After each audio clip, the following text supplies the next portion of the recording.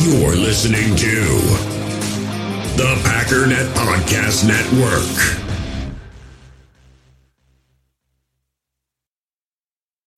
When you need mealtime inspiration, it's worth shopping Kroger, where you'll find over 30,000 mouth-watering choices that excite your inner foodie. And no matter what tasty choice you make, you'll enjoy our everyday low prices, plus extra ways to save, like digital coupons worth over $600 each week. You can also save up to $1 off per gallon at the pump with fuel points. More savings and more inspiring flavors make shopping Kroger worth it every time. Kroger, fresh for everyone. Fuel restrictions apply. Another day is here, and you're ready for it. What to wear? Check. Breakfast, lunch, and dinner? Check. Planning for what's next and how to save for it? That's where Bank of America can help. For your financial to-dos, Bank of America has experts ready to help get you closer to your goals. Get started at one of our local financial centers or 24/7 in our mobile banking app. Find a location near you at bankofamerica.com/talktous. What would you like the power to do? Mobile banking requires downloading the app and is only available for select devices. Message and data rates may apply. Bank of America N.A., member FDIC.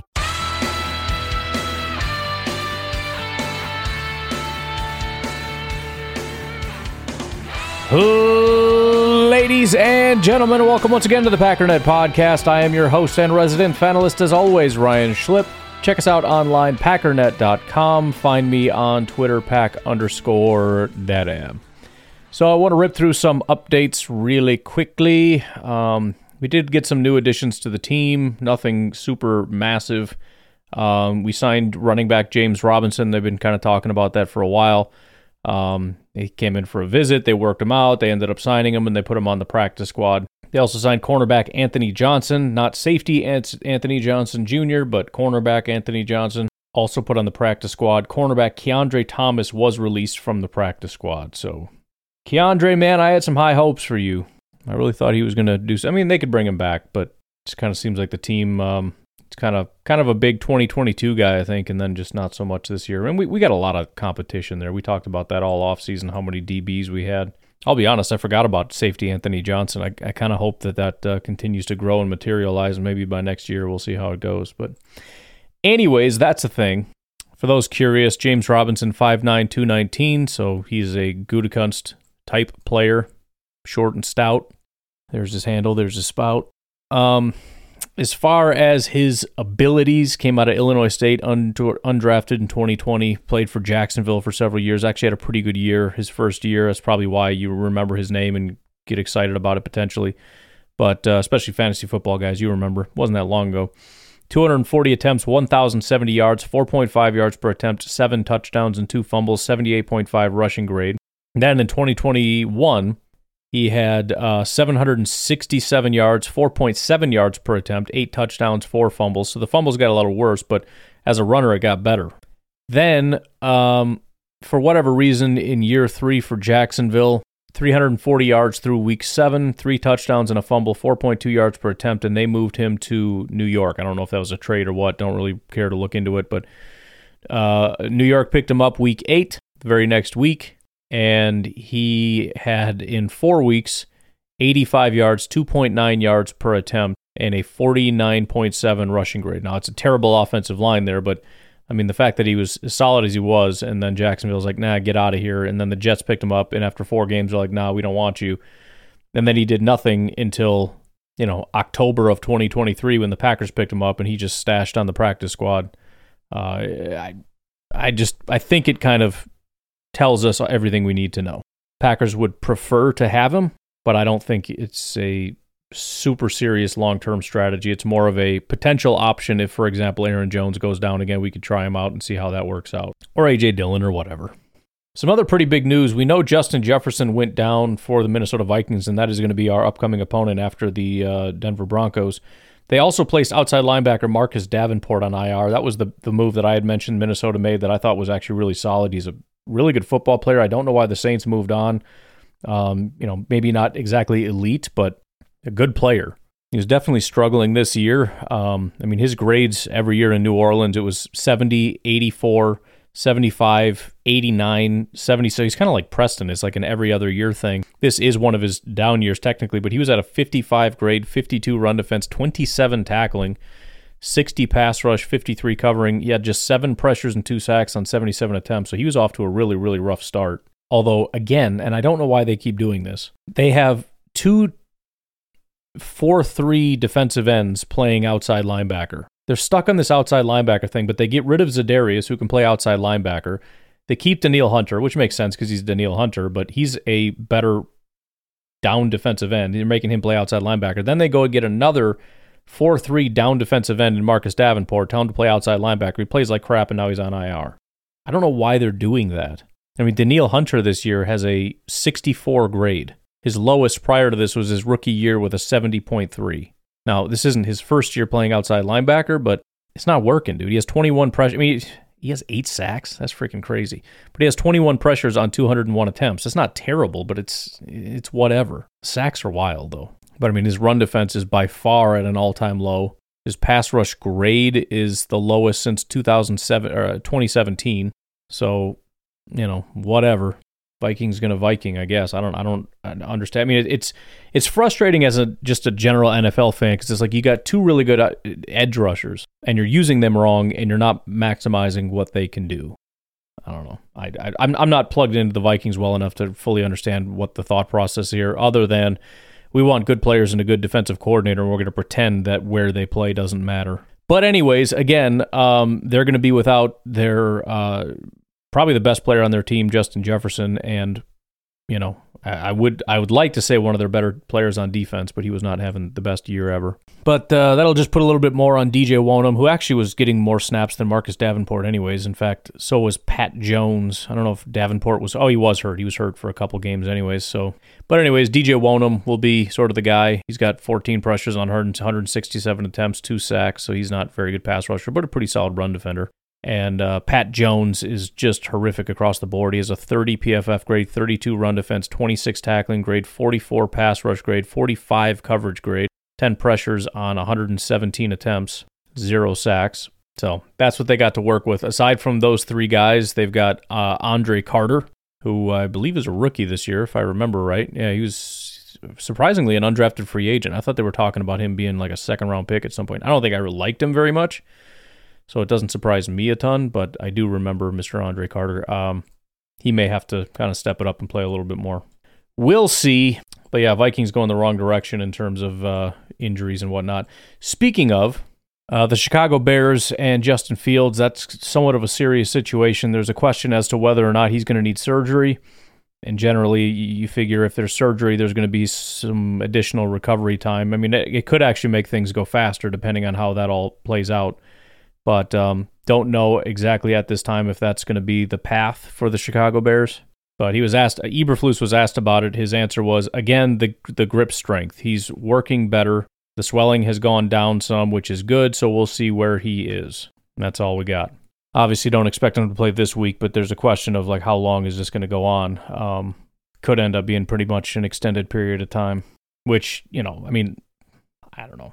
Again, I genuinely think that sucks for Justin Fields, but it's not the worst thing in the world for the Bears, who really just need these 2 number 1 picks and probably grab a quarterback and either a top wide receiver or an elite offensive lineman or something. But as much as I rag on Justin Fields, this ain't the way for him to go out, man. This is stupid. I'm not saying I know that's what's going to happen, but I mean, if they end up with the top 2 picks and walk away from quarterback, I'm just going to freaking laugh. Not that there's a guarantee that a quarterback fixes the team. I'm just saying. I mean, that would be insane. But then finally for the Green Bay Packers, pretty, I guess, good news for everybody except Devondre Campbell, which I think was expected. As soon as we heard it was a high ankle, you kind of expect it's going to take a little bit of time. The reason I say I guess it's good news is because, Aaron Jones is practicing, which is great. The problem is he's limited with a hamstring injury, which is what he's been for kind of a long time. Sorry, my microphone was low. Hopefully you can hear me. I'm not recording all that again. In addition to that, the man himself, the Zaniac, Zane Anderson, still limited with a hamstring injury. I don't know if we can rebound until we get him back on the field. Elton Jenkins also limited with his knee injury. Fingers crossed that whatever he's dealing with is in part why he's struggling, because I'm slowly losing a little bit of faith in Elton Jenkins, and I don't like that. I liked it a lot more when he was a premier football player. But anyways, Savage also was limited with a calf injury. Stokes limited with a foot injury. And then Quay and Devontae Wyatt both have knee injuries. Quay Walker practicing again, good news, but still limited, so who knows. But again, Devontae Wyatt also added to the injury report. Full disclosure, I am picking this right back up from recording yesterday. So I'm a little bit behind on what we've talked about so far. We had to go get and carve some pumpkins with the kids, so I didn't quite have enough time to finish, unfortunately. I apologize. So why don't we just take a break here, and then we'll come back with some other stuff. I do want to give a big shout out to Charles Jagers, for the donation on Venmo. I really appreciate that. If you want to support the podcast, you can support me on Venmo, Packernet Podcast, or on Patreon at patreon.com/Pack_Daddy. We'll take a break. We'll be right back. We all have smartphones, and we all know they're pretty amazing, but they also can be amazingly distracting, especially when we're around other people. So US Cellular wants us to reset our relationship with our phones by putting down our phones for $5. That's right, a company that sells phones wants us to put down our phones. And to see what we find, learn more at uscellular.com/built for us.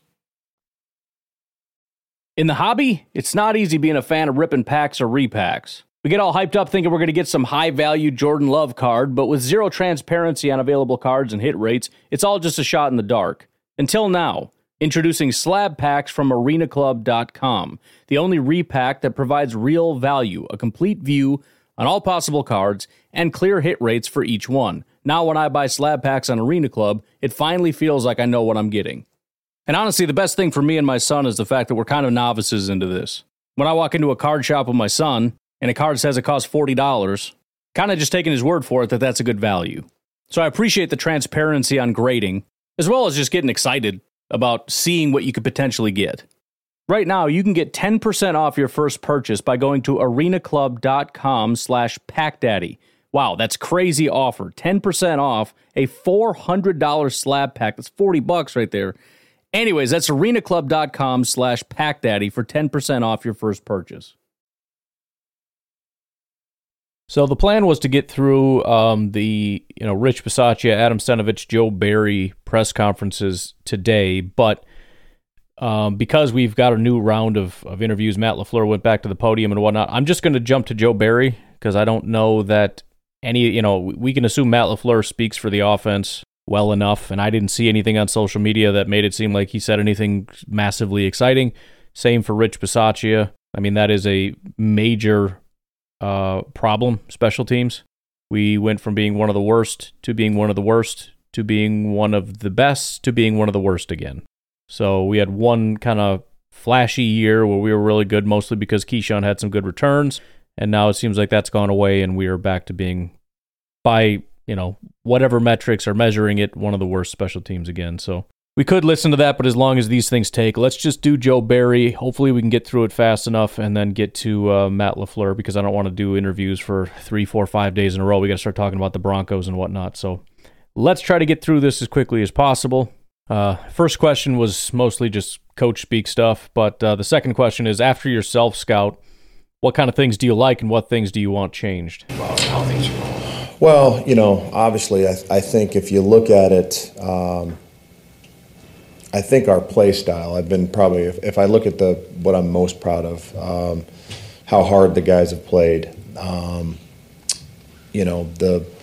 negative, obviously, the 2 games being the biggest where we, gave up a ton of rush yards. That was probably those were probably the 2 biggest things, pro and negative. But it's early. Hopefully we continue to get some guys back that have been out. And we got a ton of football left to play, so I'm excited about that. Yeah, I'm going to go ahead and disagree with you there, Joe. I don't think we can call the first 6 weeks of the season a warm-up. But, all right, so, again, nothing massively insightful, but his seemingly biggest disappointment was the 2 games where they didn't perform well against the run. And the thing he likes most is how hard everybody's playing. So, all right, there you go. Not much to take away from that, but let that stand on its own. Skipping a lot of other stuff. Again, it's just, for me personally, not, you can go back and watch it and see for yourself. Nothing super need to know, I guess. There's one of the things that I think people like to do is sort of pigeonhole and kind of do the fan thing where it's like, well, should you be playing more 8-man box or whatever? And it's like, well, that's not, I mean, his answer is essentially the right answer, which is football is more nuanced than just that kind of a thing. Every play, you have to be able to defend the run and the pass, at least to some degree. Now, yeah, there are shades to it, but it's just this constant dance between the media and NFL coaches, where the media speaks in 1993, 1986, context of these rigid boxes, and then today's NFL, there are no rigid boxes. Everything, it's like we've all become Bruce Lee. You have to be like water. Water can flow or it can crash. Be water, my friends. So anyways, they went through that dance for about 5, 6, 7 minutes. And then there's this answer, which really there's only one reason, but since I haven't played much, we'll get to it. The question was essentially, Rashawn's looking good, but what are you getting from the rest of your outside linebackers? Are you getting enough? Yeah, I think it's good to see Rashawn being able to, and I'm hoping that we're at the stage now where we've been pretty select when we've had to play him. Yeah, he's proven week in and week out that he can handle more with his injury. So I'm hoping that we can even get more production specifically out of him the more we can play him. But again, that is the main part of the reason why that's being played, because I've talked about that. Like, it does no good to have these superstars that we put these limiters on. Aaron Jones is a superstar, but we're not going to play him. We're not going to give him the ball. Rashawn Gary's a superstar, where every other team, when they have a superstar, they are by far getting the most snaps, and in some cases almost never come off the field, aside from just a very quick breather, and then they're right back out there. And then we got Rashawn, and it's like, I mean, I know he's injured, but even when he's not, it's just it's too close to, it's too heavy of a rotation, and I don't like it. But anyways, we absolutely at the very least need to get back to the part where he is getting the most snaps of all the outside linebackers. I think that JJ, I think that Lucas, two young players, one guy's in his second year, the other guy in his rookie year. I'm hoping that they're just going to keep improving and playing more and showing that they deserve more play time, and with that play time, comes production. The other cool thing about that is sometimes I forget about some of the potential prospects that we have and how good they could become. I forget about Stokes entirely, that, we still have this guy that had a pretty good rookie year and then got injured, and we'll see what happens. I forget about Lucas Van Ness. And, you get all hyped up after the draft and like early on in the season, like, oh man, he's going to be a monster. And then when, he plays like a rookie and doesn't get as much snap time because Rashawn's back and Preston's, he's kind of like the new Rashawn Gary, where it's like, well, we got our top two guys. You can maybe be number 3.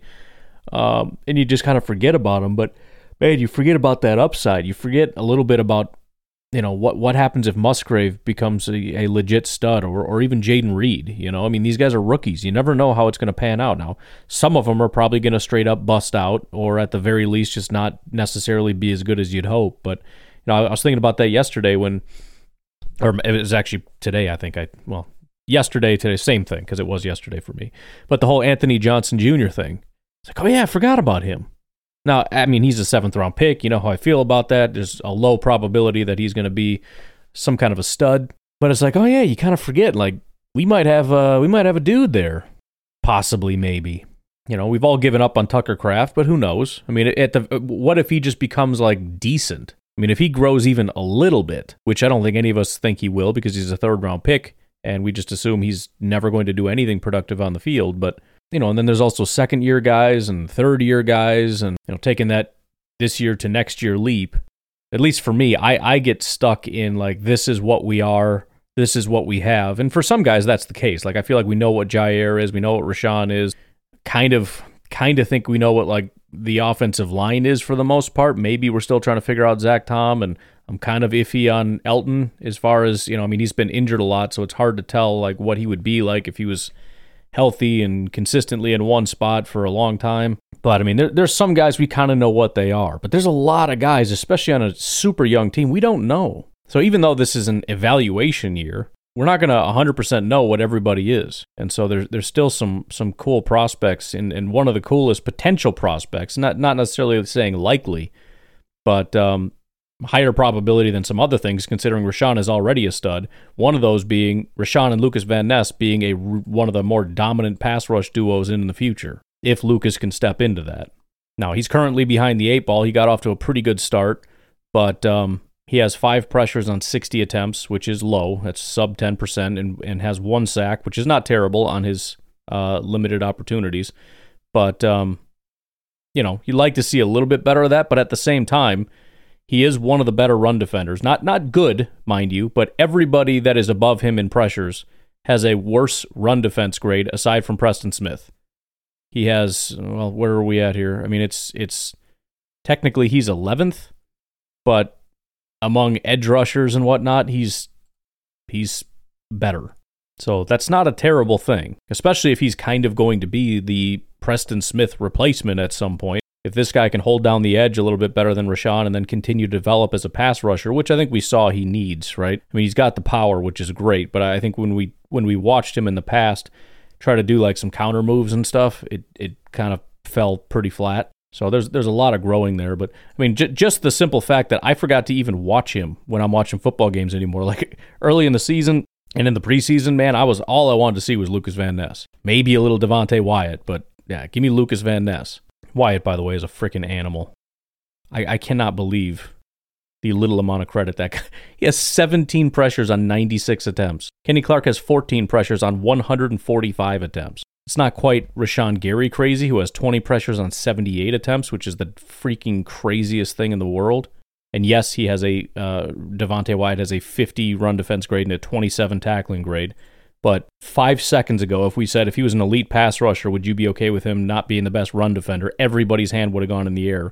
But now that he is playing like an elite pass rusher, everybody wants to, oh yeah, how's he doing against the run? I don't give a crap, dude. Maybe you and I are different on that one, but I really don't care. I mean, would I like it to get better? Yes, but to freaking nitpick, 17 pressures on 96 attempts, that's freaking insane. I mean, you got to understand, and I'm not saying he can maintain that, but if he maintains that, that's like Aaron Donald level we're at right now. That's how high that number is. I know we're going off on a tangent here, but I'm just saying there are some positives here for us to get excited about, and I think the investment in pass rushers is finally starting to pay off. Right? That was the big fear, is like they're kind of abandoning the run defense and going with pass rushers, and we got Rashawn Gary and Devontae Wyatt playing out of their mind.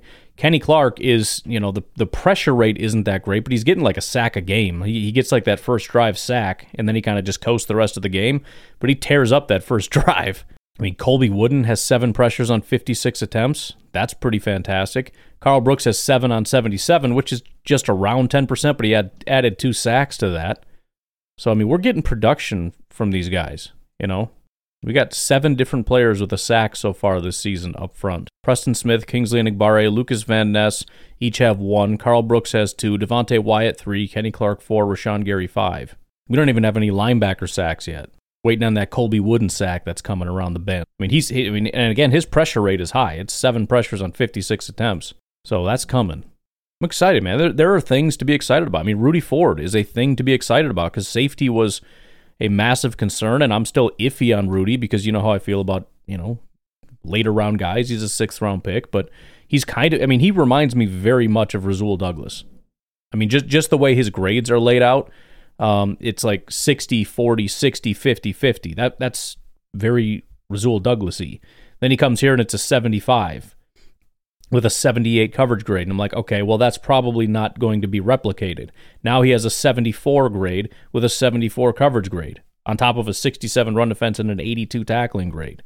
And by the way, his tackling has been great every week since week 1. I mean, a 32 in week 1, then it was 85, 85, 86, 83. His coverage grade, his grades overall have been great for 3 weeks in a row. Consistency is hard to come by, especially for a guy like Rudy Ford, who last year mostly his grades were really good because of like elite games. His games over the last 3, I mean, he might be our best player the last 3 weeks. 88, 73, and 75 have been his overall grades. 81, 78, and basically 70 have been his coverage grades. He's given up 6 passes for, quick math, 40, 50, call it 60 yards, 1 touchdown with 2 picks and 2 pass breakups. For the season, it's a 37.7 passer rating when targeted. I mean, we got some stuff, man. I don't know if Joe Barry's going to be the guy moving forward. I've said before, I don't think he's going to be, just based on how the defense is. I mean, we'll see. I mean, if he can continue to do what he's doing, which I'm skeptical about, because I think a lot of what's happening is because of playing bad teams. But if we can continue to keep teams to sub 20, then I mean, there's little doubt that he's going to be able to keep his job. Again, I'm just skeptical of that. But regardless, I stand by the fact that we've got some studs on this team. I mean, 15 different guys have generated pressures. We just got to be able to be more consistent and keep those pressures going and get off the field more. You know, we got to capitalize on these, turning these pressures into sacks, capitalizing on picks when they're there so that we can get off the field a little bit more. Maybe the easiest way to get off the field is to stop the run a little bit better, but, you know, I don't know if that's going to happen. Anyways, again, I'm off on a friggin' tangent here. Then we get the thing that everybody really wants to hear. This is what everybody wants. It's the play with Preston in coverage and whatnot. So I will play Joe Barry's response. It's very similar to what I said before. It's, you know, here's the situation. Why didn't you just have this guy go stand over there and this guy stand over there? And Joe Barry, I mean, the answer essentially gets answered in the first few seconds, which is, I wish it was that easy. But here is his answer. That was, I wish it was that easy. I really would. We called a coverage that required Preston to drop, and he happened to be a boundary dropper, and they happened to put Tay at slot into the boundary. So, sometimes you'll have mechanisms where you have, checks or things built in where you can get out of that. We simply, just because based on the personnel we were in and the personnel that they were in, we didn't have that mechanism. And it ended up being. Why didn't you ask about the other 3 catches and the 23 yards that Tay had? You just brought up that one catch. Well, no, I was curious, not so much why Preston was on the original. I just wonder why you got a veteran corner and a veteran linebacker, and hey, let's just talk amongst themselves at this. Switch on their own. I guess that's kind of. I wish it was that easy. In that thing, it was a. You almost have to just, if you're Preston, you almost have to just survive the down and try to keep it to as minimal as you can. But that's a poor matchup for him to be in, and that's totally on me. For us to be able to put him in that situation, we got to have a mechanism to get out of it, and we just have to have a built-in check, which we will and we can do. But based on the personnel that they were in, we never thought it would come up. So ended up being a bad play on totally on my. That was me. It was not Preston. So, trying my best to not say rock, paper, scissors, but I mean, there's a couple things. Number one, again, and I don't mean to say that the media is ignorant here. I think there's even if you understand, there's value in asking a simplified question to get a more detailed answer, even if it's just for the edification of your listeners or whatever, because that's the questions that are being asked on social media and whatnot. But again, you get sort of this simplistic, I mean, essentially what he is asserting is, why don't you just have the players talk to each other and say, never mind, Preston, I'm going to stand there at outside linebacker. Preston, you get back on the line. Like, I mean, it's essentially like, why don't we just completely change the structure of the play and like do it on the fly, backyard football kind of thing? That's not going to work. I mean, there's one play called, and as he said, there isn't a mechanism to get out of it. So they didn't even have an option of check, because you would have to change the entire play. I mean, the only thing I could think is, aside from a check, would just be to give somebody like Quay Walker or whoever's wearing the helmet the opportunity to just call a different play. But that's obviously more responsibility than I think just about any middle linebacker is going to be given. However, he did go on to say that, I mean, twofold. Number one, I called it thinking that they wouldn't have done what they did, and they did. That is a rock, paper, scissors thing, right? That is their offense kind of just anticipating what you're going to do and putting you in a tough spot. That is them winning the rock, paper, scissors battle, period. So you can say like, well, it's not Joe's fault because there wasn't another option. Well, it was technically Joe's fault for calling the wrong play at the wrong time. So that is definitive, and he's taken that one on the chin. But he also goes on to say that there are options. So he's kind of like, well, there isn't a mechanism, but we can and we will add a mechanism. So it's a little confusing because he's like, well, we couldn't have put a mechanism in based on the personnel and all that kind of stuff, but we will going forward. Well, that doesn't make sense. You either could have but didn't, or you couldn't have and it'll happen again next time too. I don't know. I mean, again, those are one of those things that maybe in that specific instance we can have a plan, but then there's going to be a different specific instance that we didn't plan for that we still get stuck in. Again, I think it just comes down to trying to call the right plays at the right time. There are times when you get. I mean, it's like I said. Why do you have Preston out there? Well, Preston is out there because we're in a heavier formation. You can go lighter if you want, but then the problem is if they run the ball, which they might in that situation, if you decide to stay in nickel formation, which I mean maybe I don't really know, but let's just say hypothetically, you go into nickel formation. And now they run the ball, and you're like, you freaking idiot, why are you in nickel when they're running the ball? That's part of the complication of being a defensive coordinator is you kind of get dictated to. You try to dictate as much as you can. You put extra men on the line so that you can get man blocking or whatever. You can try to do your best to dictate, but I mean they can always change things. If you're in a heavier personnel and we got a bunch of tight ends out there, well, I can throw to these guys, so we'll check out of it and we'll throw.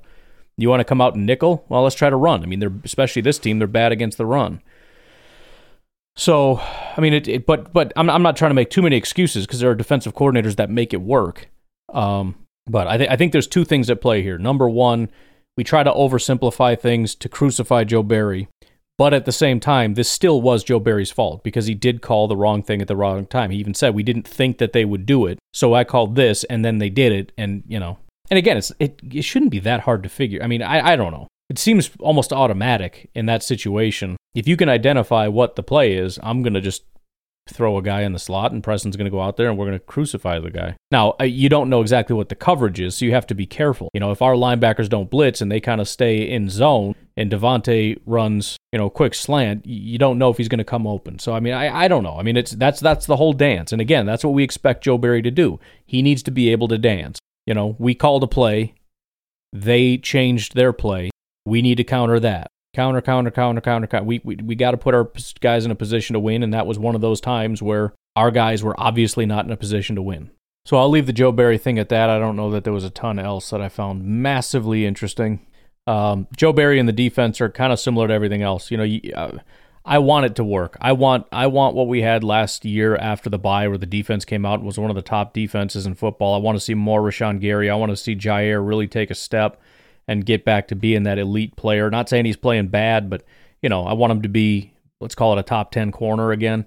Rasul's playing really well. Let's see, the pass rush continue, the run defense take it half a step. We got players, man. We got some stuff going on, and I would love nothing more than for Joe Barry to be the guy and to step up and call the right plays at the right time. I don't want replacements. I don't, as fans, we're always calling for that. Fire this. It's not good enough. But man, it's such an investment, and it takes so much time. It would be so much easier if it just worked as it is. Just do better. Because, first of all, there's no guarantees. You go through the process of finding a new defensive coordinator, and like we've seen before, it doesn't fix the problem. And then you put another 2-3 year investment in that guy, and it's a waste of time. And now we've got guys that are getting old. You got guys like Rashawn Gary that are reaching the end of that second contract, and and they're starting to push 30 now. And now we don't have these premier players anymore to sit here and blame the defensive coordinator because you got these great players and you don't know how to use them. Well, we're running out of great players. But it's still just kind of a wait and see. Again, my assumption is Joe Barry won't survive into next year. I expect relatively good things this week because, again, it's a pretty weak opponent. And granted, most teams in the NFL are not super fantastic, and the defense should be relatively capable. But I think teams that are able to run are going to be able to run, and teams that are able to pass are going to be able to pass, and it's just going to kind of be what it is. but we shall see. Let's take one more break. We'll get to the Matt LaFleur interview, see if there's anything interesting there. We'll take a break. We'll be right back. Second question, I guess, for Matt LaFleur coming out was the break needed? It's not really the reason I'm playing it, is his answer for that. But the one thing that kind of came to mind is I guess I'm a little upset that there's as many injuries as there are. You know, you kind of look forward to a bye because everyone's going to come back healthy, and now we're seeing new guys on the injury report that weren't there before. You know, and Aaron Jones is in the same situation he was, so I don't necessarily feel more comfortable with him. I mean, I think he's going to play, but it's like, man, I'm not seeing a healthy team. I'm seeing a loaded injury report with a bunch of questionables that weren't even questionable the last time we played. But anyways, here's his answer to that.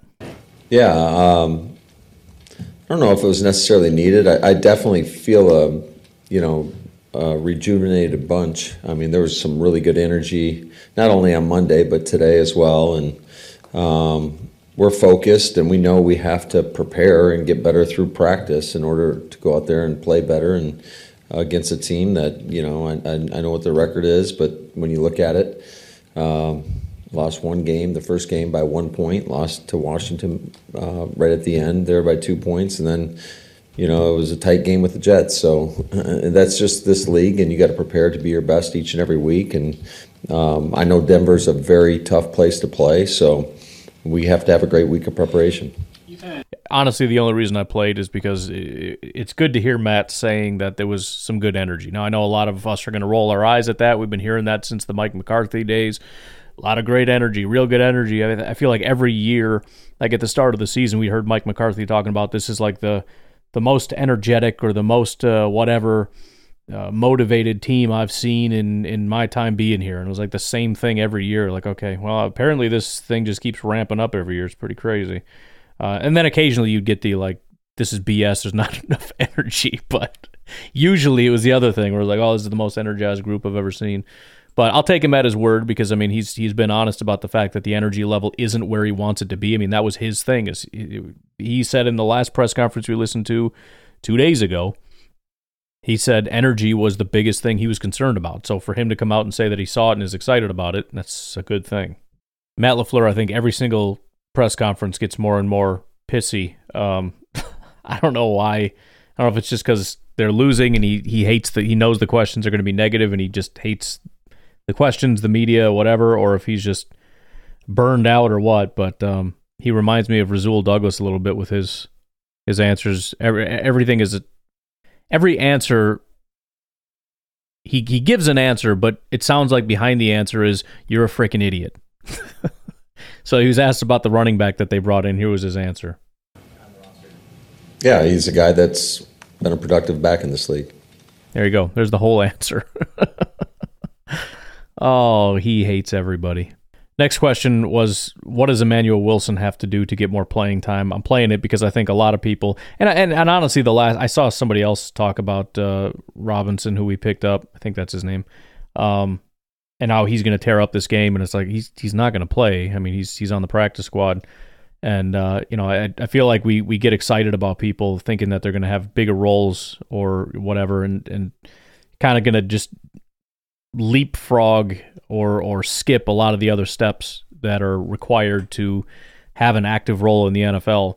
And Emmanuel Wilson, I not much anymore, but I think there's still a question of why isn't he like the main guy? Everybody's so down on Dillon and so high on Emmanuel Wilson or whatever. But anyways, here's his answer.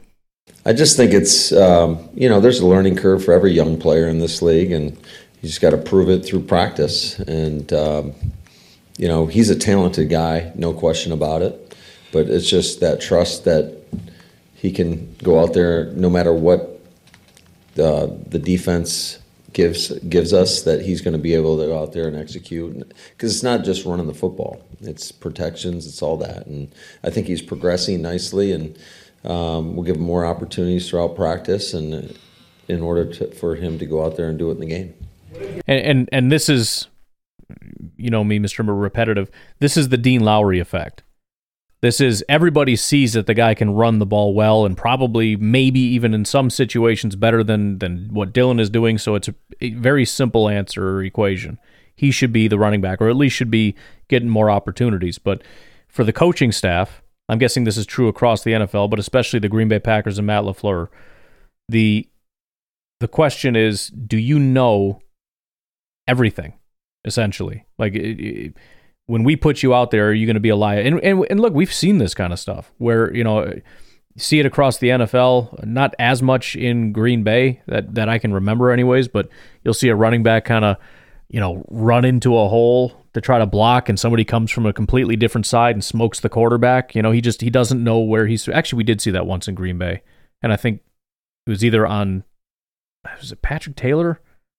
We were kind of confused as to who was supposed to pick that up. We were thinking it was probably Rasheed Walker, because Patrick Taylor, I think it was on the opposite side of him. But, the point is they don't want to see that stuff. You don't know where to go. You don't know who to block. And then, we're also seeing with Patrick Taylor where he's going out running routes and these passing plays. He's the check downer and he's not running quite in the right spot or the right way or whatever, and the ball ends up hitting the ground twice. I mean, and those are catastrophic things. Those are third downs that become fourth downs, and now we got to punt.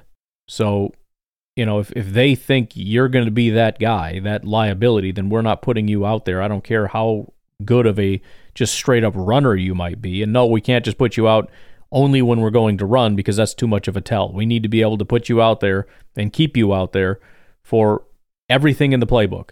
And no matter what I call, you know how to execute it. He's not that guy right now. He's asked a lot of questions about, and again, we did this whole thing before. How do you balance, running your scheme and also having guys that don't know what they're doing? And, the answers are more or less the same. I mean, guys got to do what they got to do. And it's kind of yes to both, I guess. I don't know. But here is, I guess, an answer to that question. Go out there. No, I think, you got to be smart about it. And there's certain things that you're going to ask certain tight ends to do that you're not going to ask others to do. It's just, part of it. And you got to adjust your scheme and try to work around it. Without helping out the Broncos. And again, he's right, but it doesn't really help us in any real way in understanding. It's like, yeah, it's crazy, man. You got to change some stuff. Like, but what do you do? Like, what are we doing here? Like, yeah, you gotta mix it up. Gotta do the thing. Never know. Crazy world, a lot of smells. All right. Question was asked. He's had a lot of time to self-reflect and whatever, to look at the tape and whatnot. What did you find? Just a lot of inconsistent play. There's certain things that, as a play caller, that you are disappointed with yourself in terms of putting guys in certain situations, and then it's just been very choppy. We haven't been able to get into a consistent rhythm.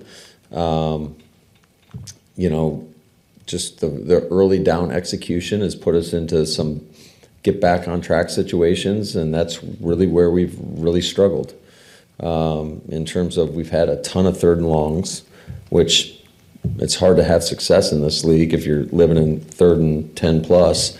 So I think the overall consistency, because it takes all 11. We say it all the time, but just going back and looking at the tape, it's like there's a guy off here or a guy off there, and it could be one person, and it throws you off rhythm. So we've really tried to stress the importance of staying dialed in and play out, really with that.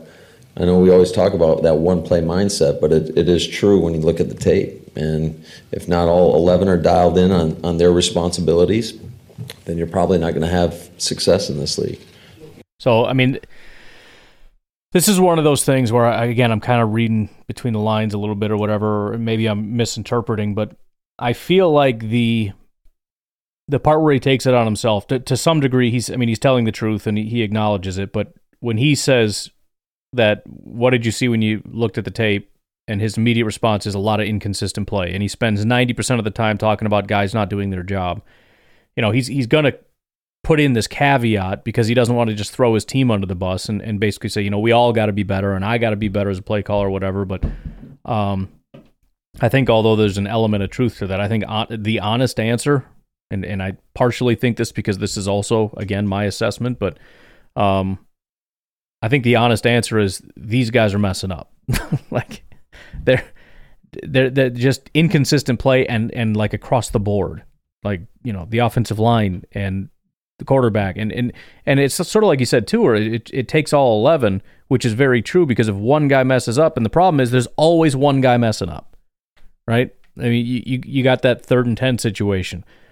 I mean, if you go back and watch them, almost every 3rd and long situation, there's an option. Either the offensive line lets somebody come free so the play isn't able to get off, so one of the offensive linemen or more messes up, or tight end or whoever's supposed to be blocking, or Jordan doesn't see it or doesn't throw it or throws it improperly. And that doesn't even discuss how we got into this 3rd and long situation to begin with, whether it was terrible run blocking or a bad decision by a running back or a bad throw or poor pass blocking or whatever the case may be. I mean, it's bad play that got us into 3rd and long, and it's bad play that didn't get us out of 3rd and long. And I agree that Matt LaFleur doesn't deserve to be absolved of all blame, but I think if you were to give him a grade, not based on being perfect, but based on, being better than the defensive coordinator, I mean, he's going to get like a 95 grade, man. I mean, he got an A on the test because, I mean, the the amount of times the defensive coordinator shut down the offense, I could literally count on one hand. I mean, as far as passing goes, running is much more difficult to assess in terms of, I mean, I can see the players succeeding or failing, but at the same time, sometimes they can do schematic things, and so it's a little bit more difficult. But on passing, it's like there's a guy open, so I don't know that I need to know anything else. Matt LaFleur's job in a passing situation is make sure somebody comes open, past the sticks, on 3rd down. Did you do that? Yes. Okay, done. That's all I need to know. Maybe that's too simplistic, but that is my entire criteria. Then he gets asked a question about, what's the difference between the Broncos against Miami and the Broncos against the Chiefs? And his answer is essentially one of the things I wanted to talk about, which is not giving enough credit to Denver. And I'm not saying they have a good defense, but you're going to hear from a lot of people how, just this is the worst defense ever. But it's like, if it's because of one game though, and they had 2 other games where they allowed points, I think in the 30s, which isn't that crazy, but it's a thing. But I mean, if we're going to hang that much on that game in the 70s, and then you look at how much that skews not just points but yards and everything else, yeah, it's going to seem like a historically bad defense, but it isn't in terms of what you should expect, because in 3 out of the 6 games they played, it wasn't that bad of a defense. So to simply see it as the team that gave up 70 and 30 to the Bears, so therefore they must just be the worst ever, I think is the wrong way to look at it. But here's what he had to say. Yeah, I think that you're looking at an anomaly there. I mean, that was one just really bad game. And I don't know if you guys have watched any football around the league, but Miami's kind of doing that to everybody. So that's a really good offense with a ton of speed. And if you're not on top of your game, they can make you look silly. They just have way too much speed out there, and that's kind of what happened. There was a lot of big plays in that game, and they got loose. When you're watching the game, especially early on, it wasn't like crazy. It got out of hand, I think, as the game went on. But I think that was one game. You look at week 1 versus the Raiders, they held them under 300 yards. So, you're only as good as your last performance, and I think their last performance against the Chiefs was pretty solid defensively. And so, again, we'll go through and look at the team and try to be more objective about it. And I'm not saying they're a good defense or a good team, but to come into this expecting to score, at least 30, maybe 40 points, otherwise our offense sucks. Then I guess the Chiefs massively suck because they couldn't even get to 20. We need to kind of step back a little bit and recognize that it's a rough team. I don't think it's as bad as everybody expects them to be, which is problematic, because if they're bad but not maybe as bad as people think, then we're kind of talking about like Raiders bad, which except they have a better offense. So there you go. Then he drops this little nugget, which I appreciated.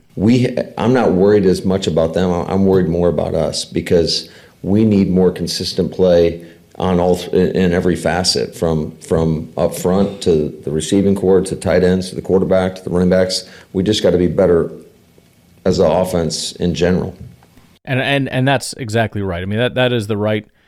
We focus a lot on Denver and keeping our fingers crossed that they're so bad that we could actually win this game, and they're so bad that maybe this could be a bounce back, and hopefully this is like the historic like terrible defense that we need to be able to get the offense back on track. And it's like that. I mean, I get it, but that's the wrong mentality. If our whole hope is, man, I hope we play a team that's so bad that we can actually win, then we're not actually hoping for an improvement on our offense. What we should want, and both things can happen at the same time. You can have a resurgence on offense against a terrible defense so that you score like 40, 50 points and just get all excited. But really, at the end of the day, regardless of what Denver is, if this team plays at a level that we need them to play at, we're going to be able to beat them no matter what, because they're not a good football team. And you don't need to be historically bad to beat a below average football team. If you are a good football team, it's pretty straightforward math. So he's right. I mean, what we need isn't to play bad teams. What we need is to be a good team. And we have to be better across the board, especially on offense right now.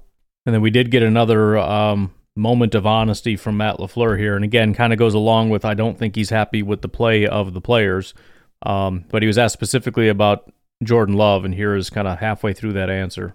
But there's so many things that we just got to throw and catch better. And I don't care if we're doing it on air. It's got to be better. It's got to be more consistent. I think the guys are working hard at it. I can tell you that. I'm excited about being able to go out there and play a game. And we got to have 2 more great days of prep in order to go out there and compete. So that was the end of it. And again, I was just... Usually you don't get a ton of honesty, especially when the honest answer is the players are not doing well enough. But Matt LaFleur has never really been too shy about saying that. He did it kind of last year. And, again, he puts a lot of caveats in, and, they're working hard at it and all that stuff. But at the end of the day, again, got to throw and catch better. So, as I've said before, one of my favorite attributes about Matt LaFleur is he doesn't make excuses. And he's not making excuses for anybody else, for the receivers, for the offensive line, or for Jordan Love. It's not good enough.